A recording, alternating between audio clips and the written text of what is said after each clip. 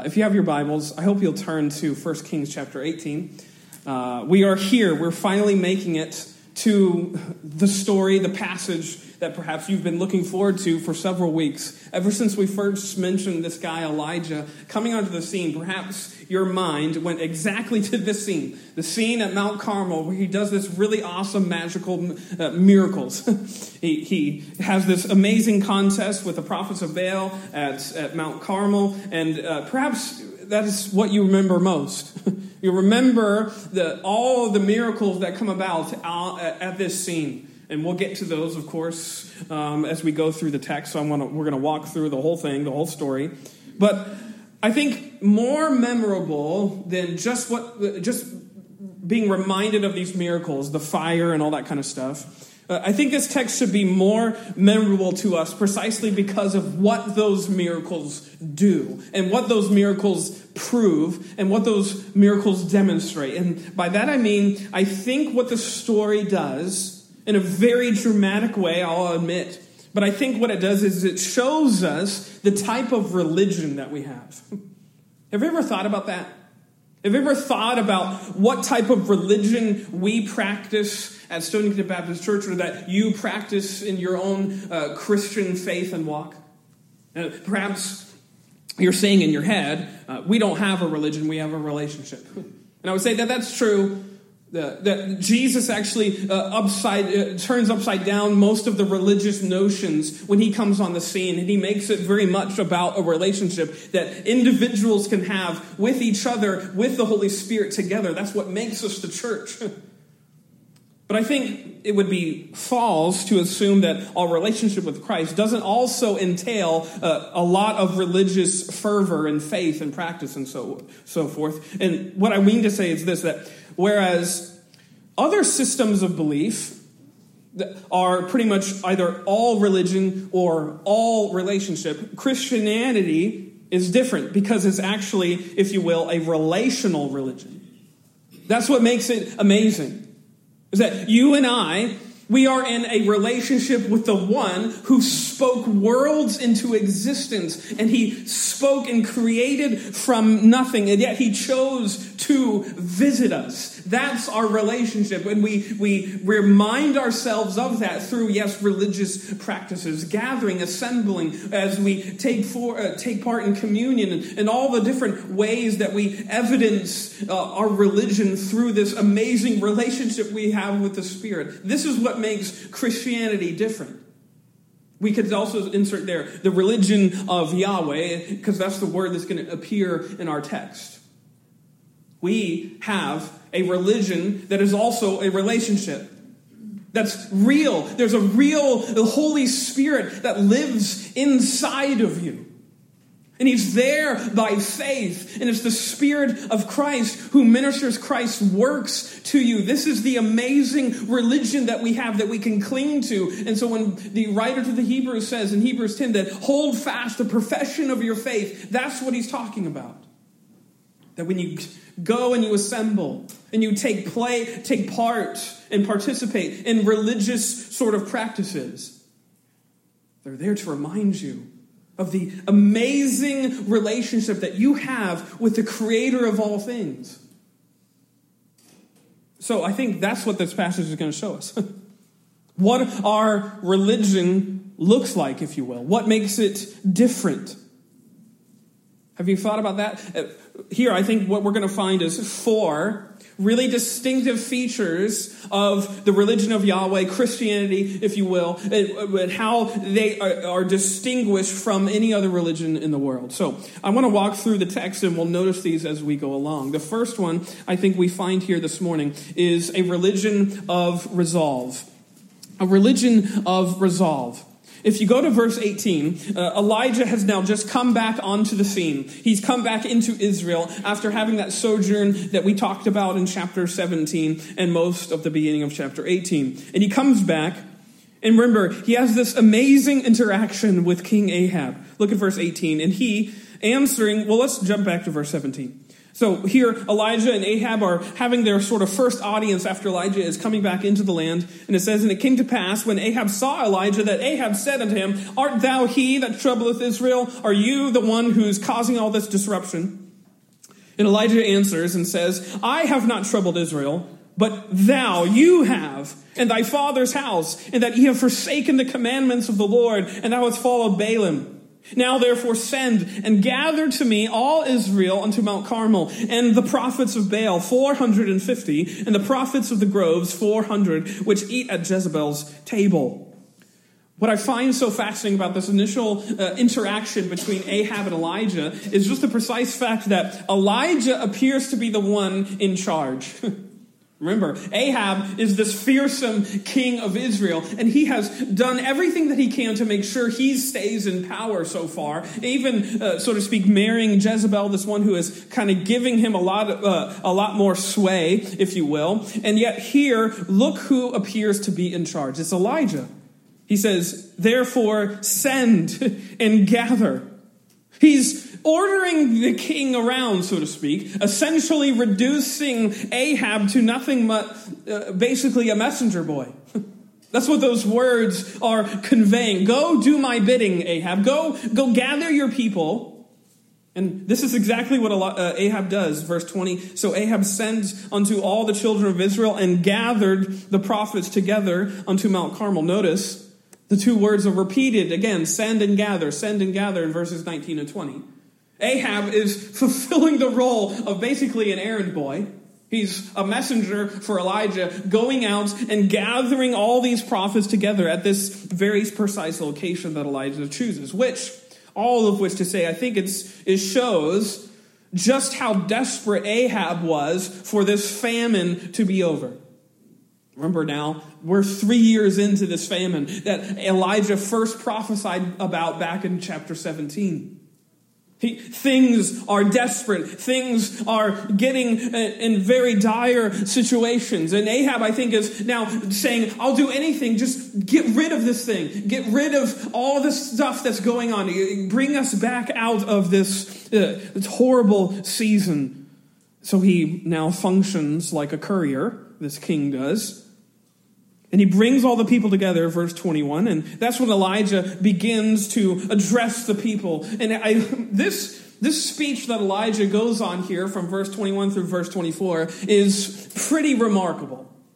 It's pretty amazing what he is proposing and what he is actually suggesting take place. Notice, Elijah came unto all the people and said, how long halt ye between two opinions? If the Lord be God, follow him. But if Baal, then follow him. And the people answered him not a word. Then said Elijah unto the people, even I only remain a prophet of the Lord, but Baal's prophets are 450 men. Let them therefore give us 2 bullocks, and let them choose 1 bullock for themselves, and cut it in pieces, and lay it on wood, and put no fire under. And I will dress the other bullock, and lay it on wood, and put no fire under, and call ye on the name of your gods. And I will call on the name of the Lord, Jehovah, Yahweh. And the God that answereth by fire, let him be God. And all the people answered and said, it is well spoken. He's essentially laying out the ground rules for a contest. A contest of religions. A contest of deities, if you will. And he says, let's just see whose God is real and true. And the rules are simple. Make an altar. Get yourself a bull and prepare it, dress it, ready for sacrificing. And lay it on this altar of wood, but don't light any fire. Actually, instead, the plan is for you to just spend your time praying to your respective God to rain down fire on the altar. Pretty amazing contest, if you will. It's a competition all revolving around prayer and spontaneous combustion. Pretty exciting. And grilling steak. So it's a pretty thrilling wager, I think. And here Elijah says, this is what our contest is going to be. But it actually is much deeper than that. Because I love verses 21 and verse 24, because notice what he's actually pitting this contest all on. He says, verse 21, "How long halt ye between two opinions? If the Lord be God, follow him, but if Baal, then follow him." And he repeats almost the same thing in verse 24. Essentially, let whoever wins, let him be seen and respected and regarded as God, the only God. It's a winner-take-all match, if you will. This is a public showdown. Baal versus Yahweh. The God of the hour, Baal, versus old-time religion, if you will. And whoever is the first one to light the altar on fire, that's the God we ought to respect and regard and go towards. But I notice what makes this contest so momentous is precisely a couple things. That I think reveal Elijah's resolve in this particular situation. Firstly, he's out of place. Did you know that I don't think Elijah looked at a map of Israel and threw a dart and was like, let's go to Mount Carmel. It wasn't random. He didn't just pick a name out of the hat. Actually, Mount Carmel, many historians say, was actually an old sanctuary precisely for worshiping Baal. It was a place, it had a lot of sacred, momentous sort of meaning to people who would say they worship Baal. And so when he chooses this, he's going to enemy territory. It's like, if you will, if you went to Beaver Stadium for a Penn State game wearing Ohio State jersey. You are not going to get out of there alive. This is what he's doing. He's going to a place where he is literally out of place.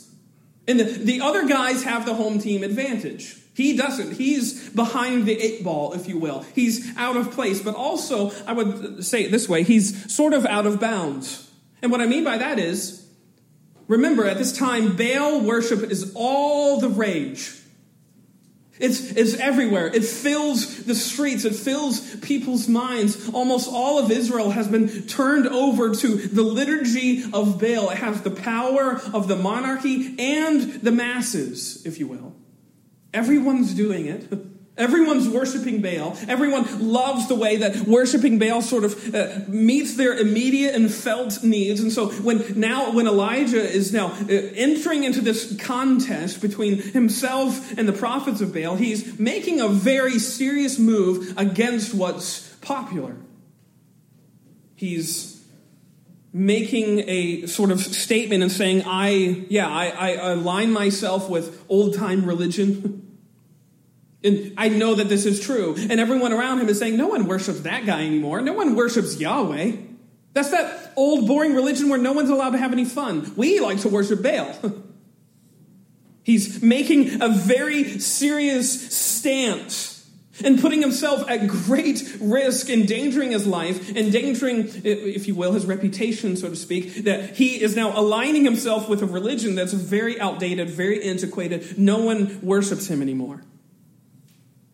And if you think that there's more, there's more that is making Elijah's case a little bit difficult, because he's not just out of place and out of bounds, but he's outnumbered. And because, again, there's 3 times the historian reminds us just how alone he is. In verse 19, it talks about the number of the prophets of Baal, 450. In verse 22, he says, I remain as a prophet of Yahweh.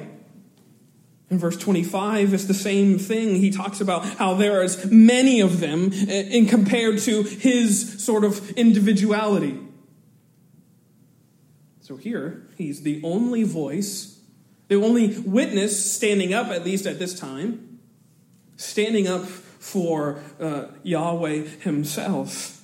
This appears more like a suicide mission then. He's in a place where no one wants him, touting a religion that no one wants to hear about, in a place where he's its only voice.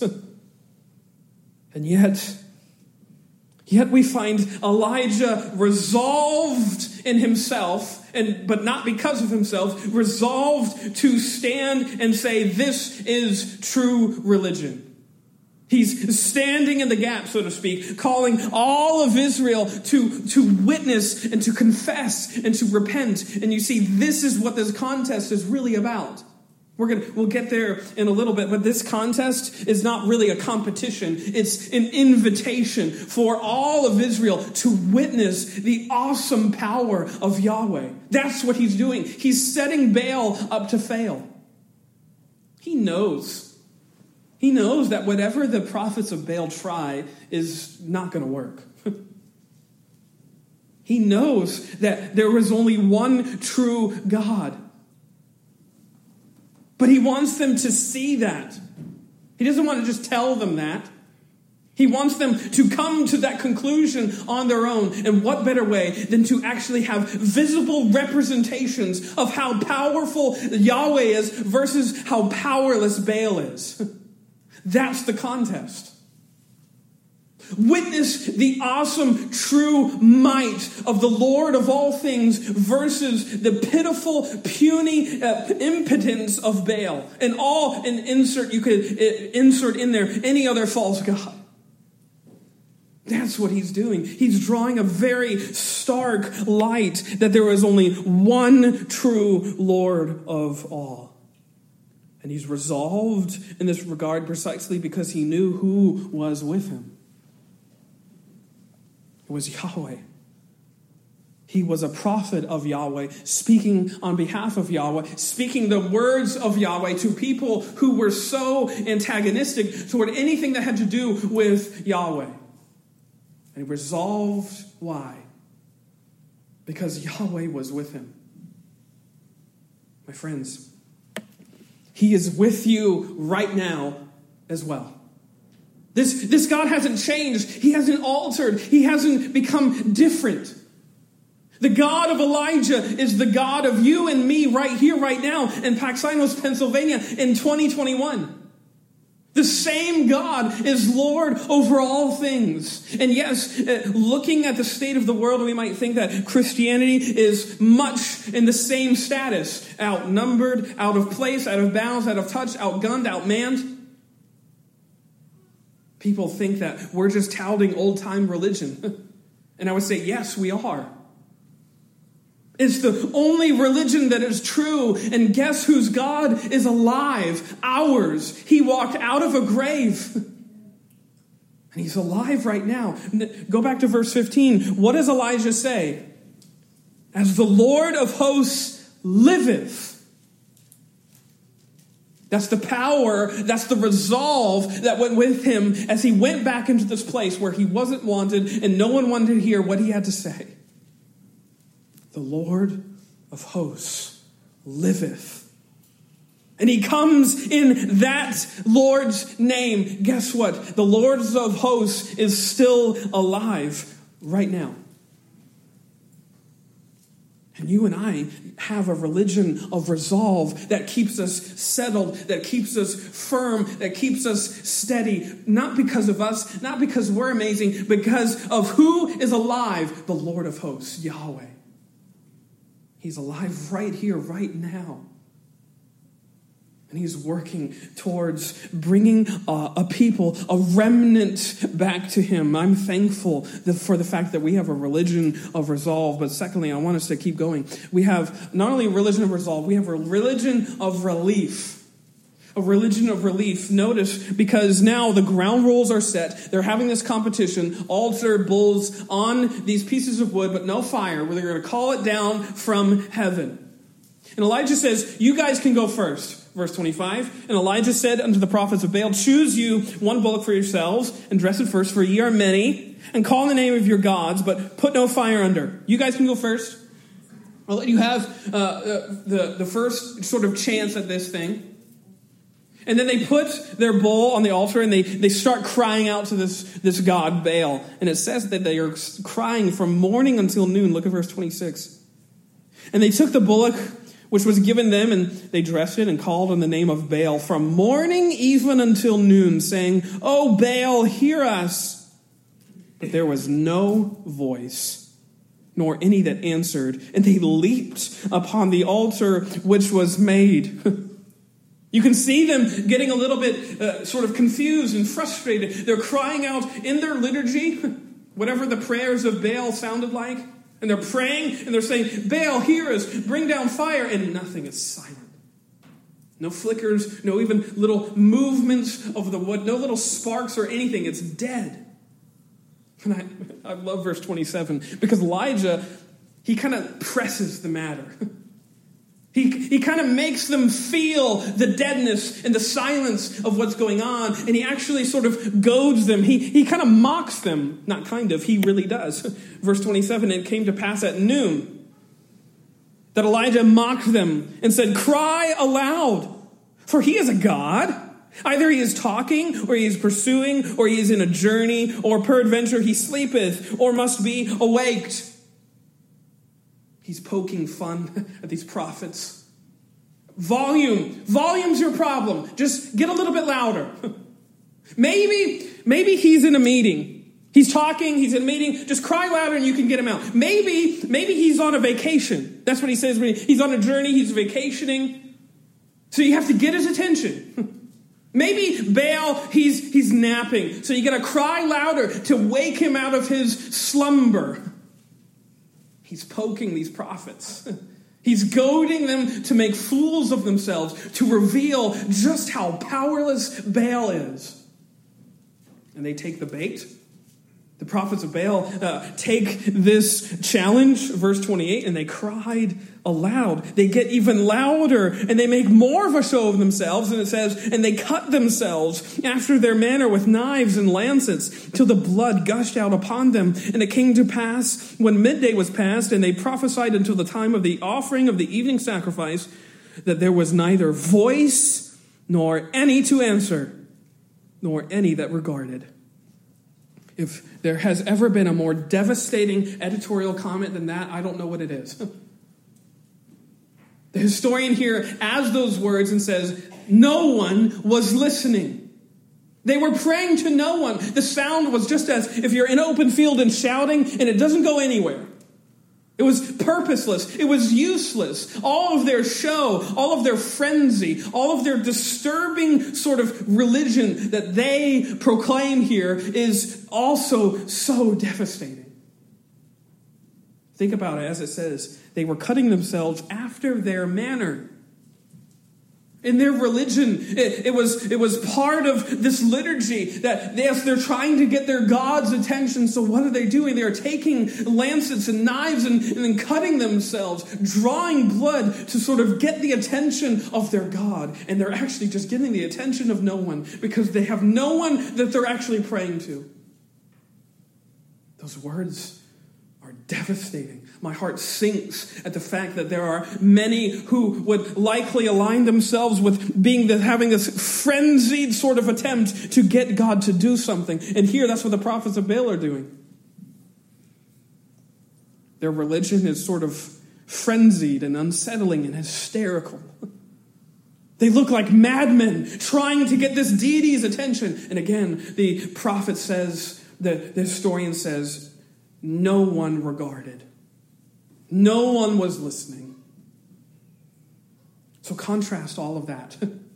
All of that really disturbing imagery of these prophets of Baal running around and jumping around and trying to get Baal's attention. Contrast that with the steady, quiet, calm prayer of Elijah. Notice verse 36. And it came to pass, we're jumping ahead, we'll get to the verses in between in a minute. And it came to pass at the time of the offering of the evening sacrifice that Elijah the prophet came near and said, Lord God of Abraham, Isaac, and of Israel, let it be known this day that thou art God in Israel, and that I am thy servant, and that I have done all these things at thy word. Hear me, O Lord, hear me, that this people may know that thou art the Lord God, and that thou hast turned their heart back again. You notice what's absent in this prayer? Frenzy, panic. He has nothing to do with the hype and the crazy displays of religiosity like the prophets of Baal. He's not leaping on the altar. He's not shouting at the top of his lungs. He's not displaying this sort of really panicky prayer, just simple, heartfelt prayer. Yahweh, hear me. O Lord, hear me. His demeanor throughout this whole scene is entirely the opposite of frantic or panicky situations. He is calm, he is resolved, he is steady. Because he knew he didn't need to be those things. He was on the side of Yahweh, the side of omnipotence. And therefore he was relieved knowing that his God was going to come through. Let me tell you this. Christianity is not a religion of panic. It's not a religion of frenzy. If you're wringing your hands and making your knuckles white at the state of the world, it's time to get back in the Word, because the Word of God relieves us of panic and frenzy and fear. It does not make us timid. It does not make us tenuous. We can be sure of the end of all things, not because we know about them, because we know the one who has already orchestrated them, and knows the one who has already ordered them from before time began.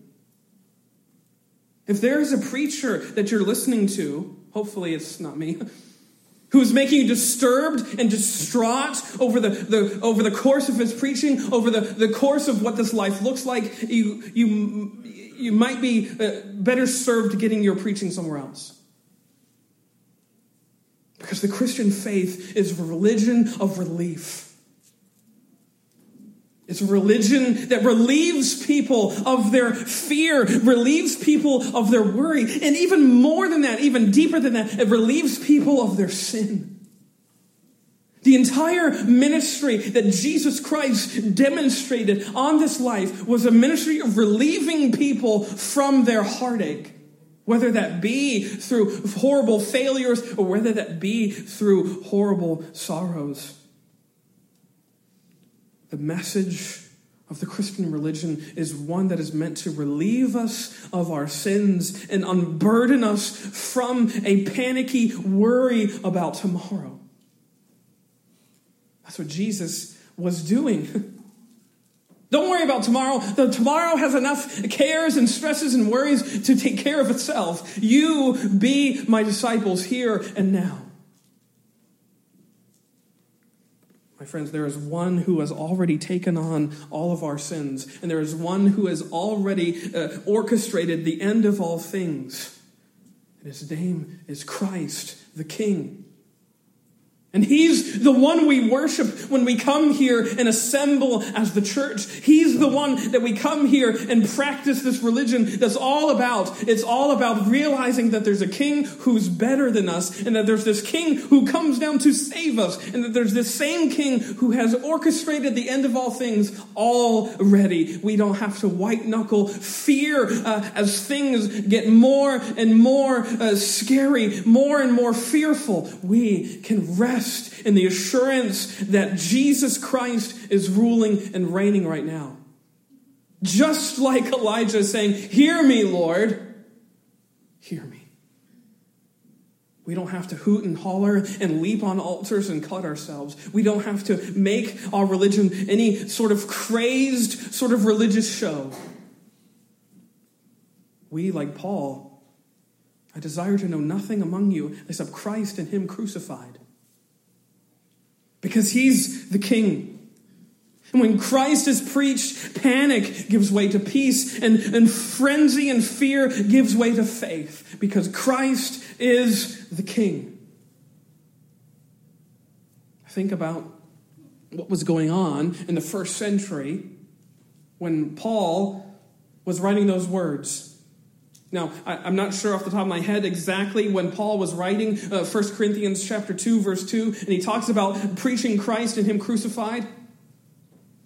But think about the Roman Caesars at that very time and how much of a heartache they were making on anyone who said that they were Christians.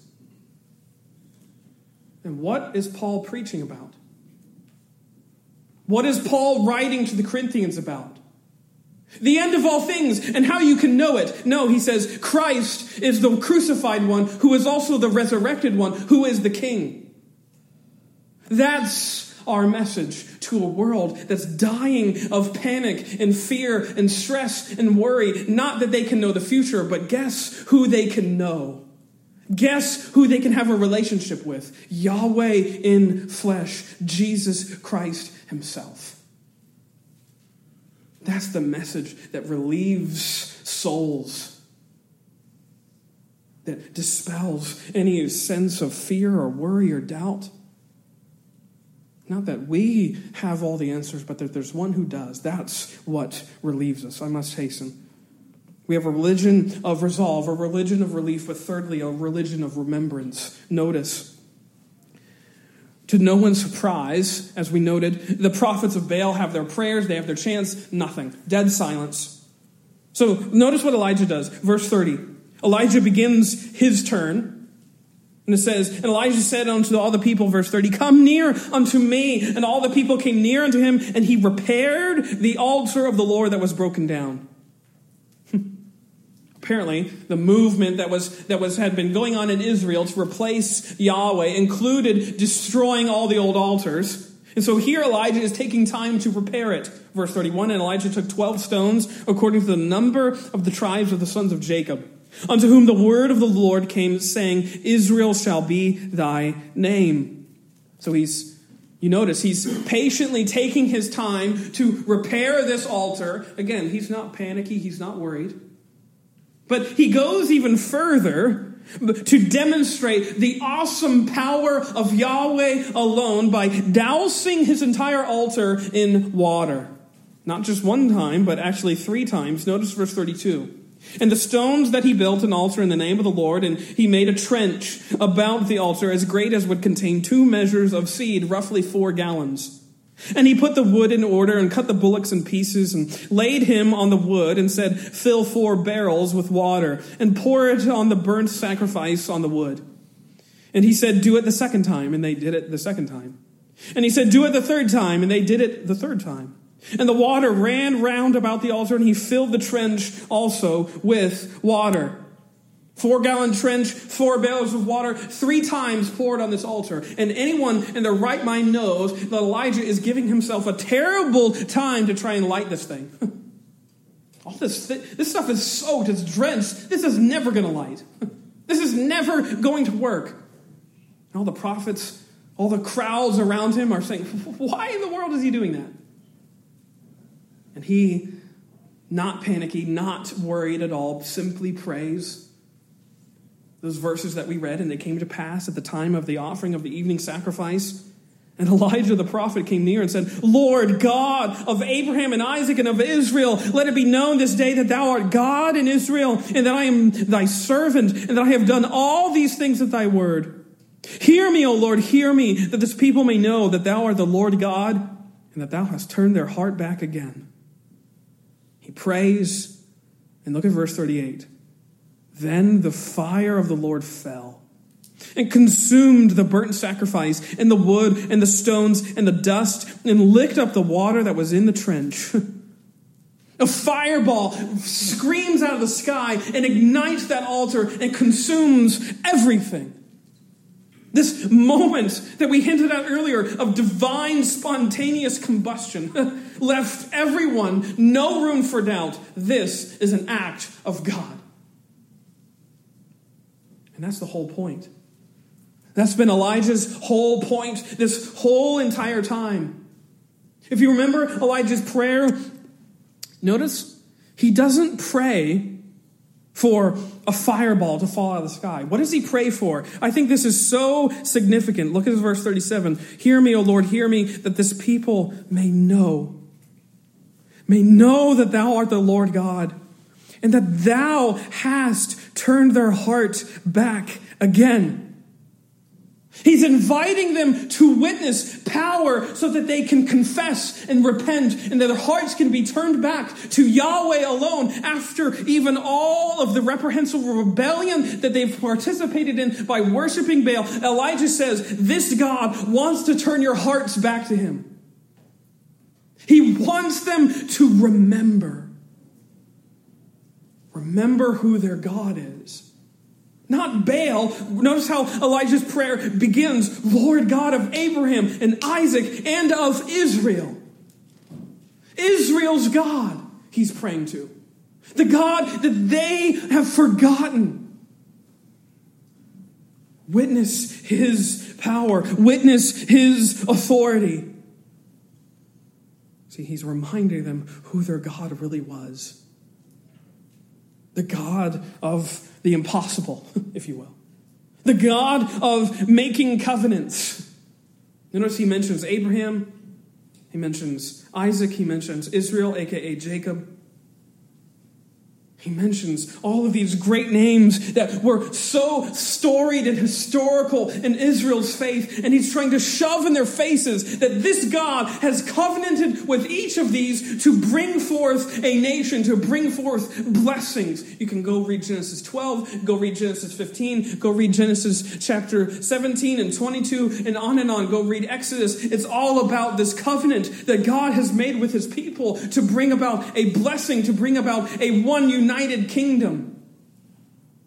You can go back to all those different locations, and it all brings them back to that one truest of all covenants, Genesis 3:15, where God promised to those first two people, Adam and Eve, that though they had blundered in the worst way possible, guess who was going to come? The seed of the woman to crush that serpent's head. That promise is what has been kept through all these long storied centuries.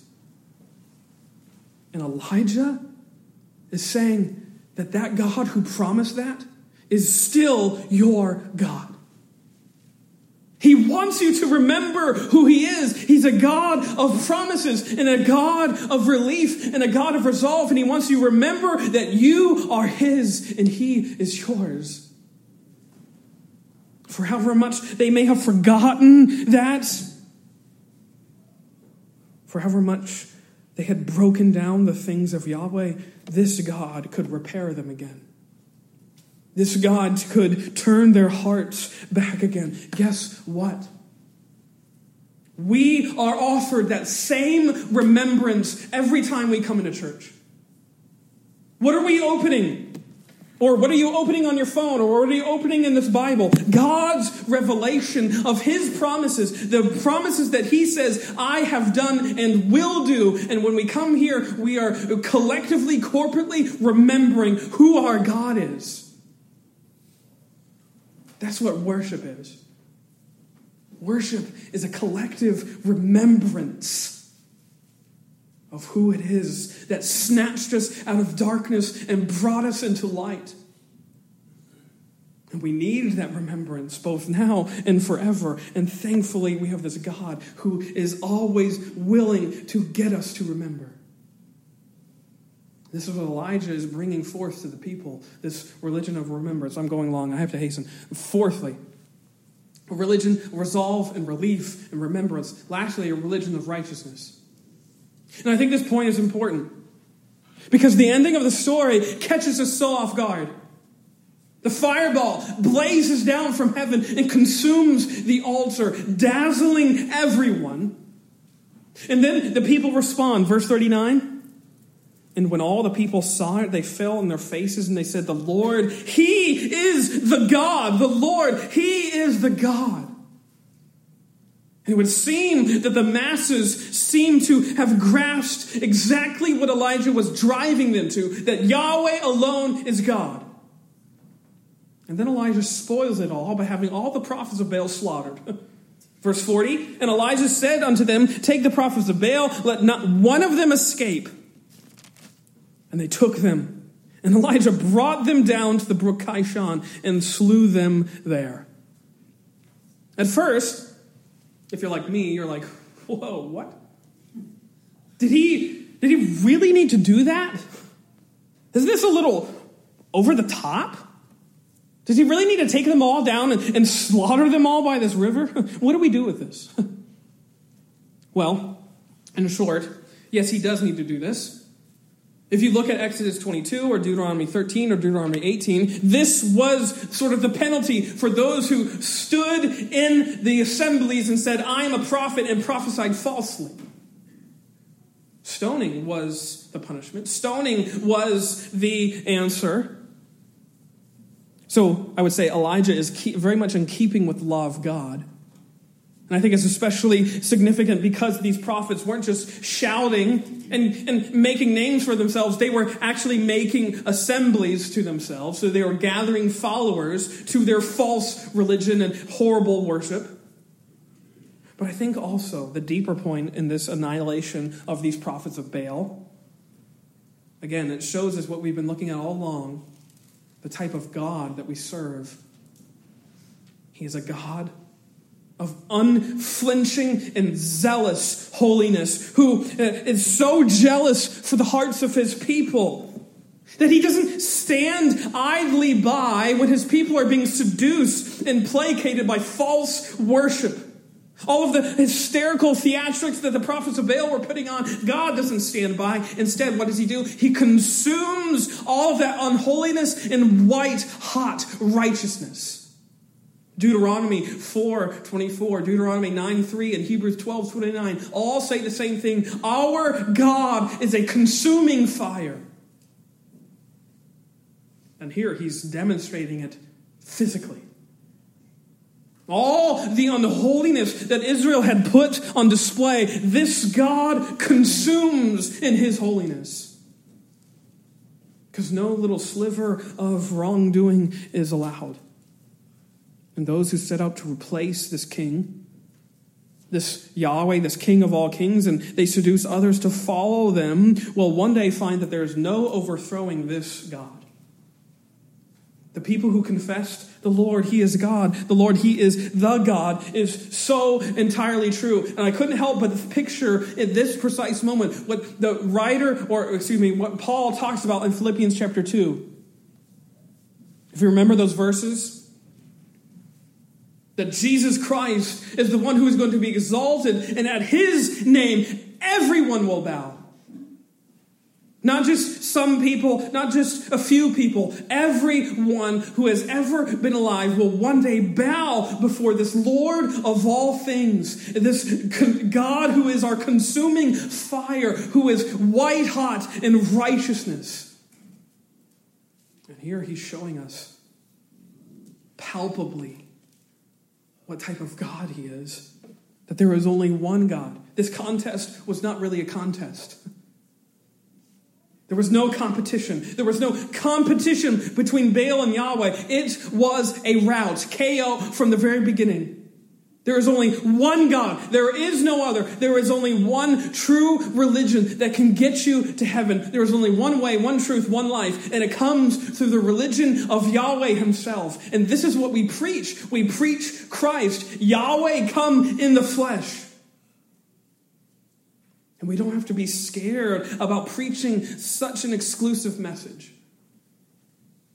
Because this is the message that gives us resolve, that gives us relief, that gives those that we're preaching to relief, that calls us to remember, that gives us righteousness that is not our own. And it comes through declaring the truth about this God who became flesh to dwell among us and eventually die for us. This is what we proclaim. My friends, this is true religion. To quote the Apostle James in Undefiled, he terms it there in terms of serving widows and orphans. And I would say pure, true, and religion is this. It's resolve and relief and remembrance and righteousness. Knowing that the King is being proclaimed, that Christ crucified is preached.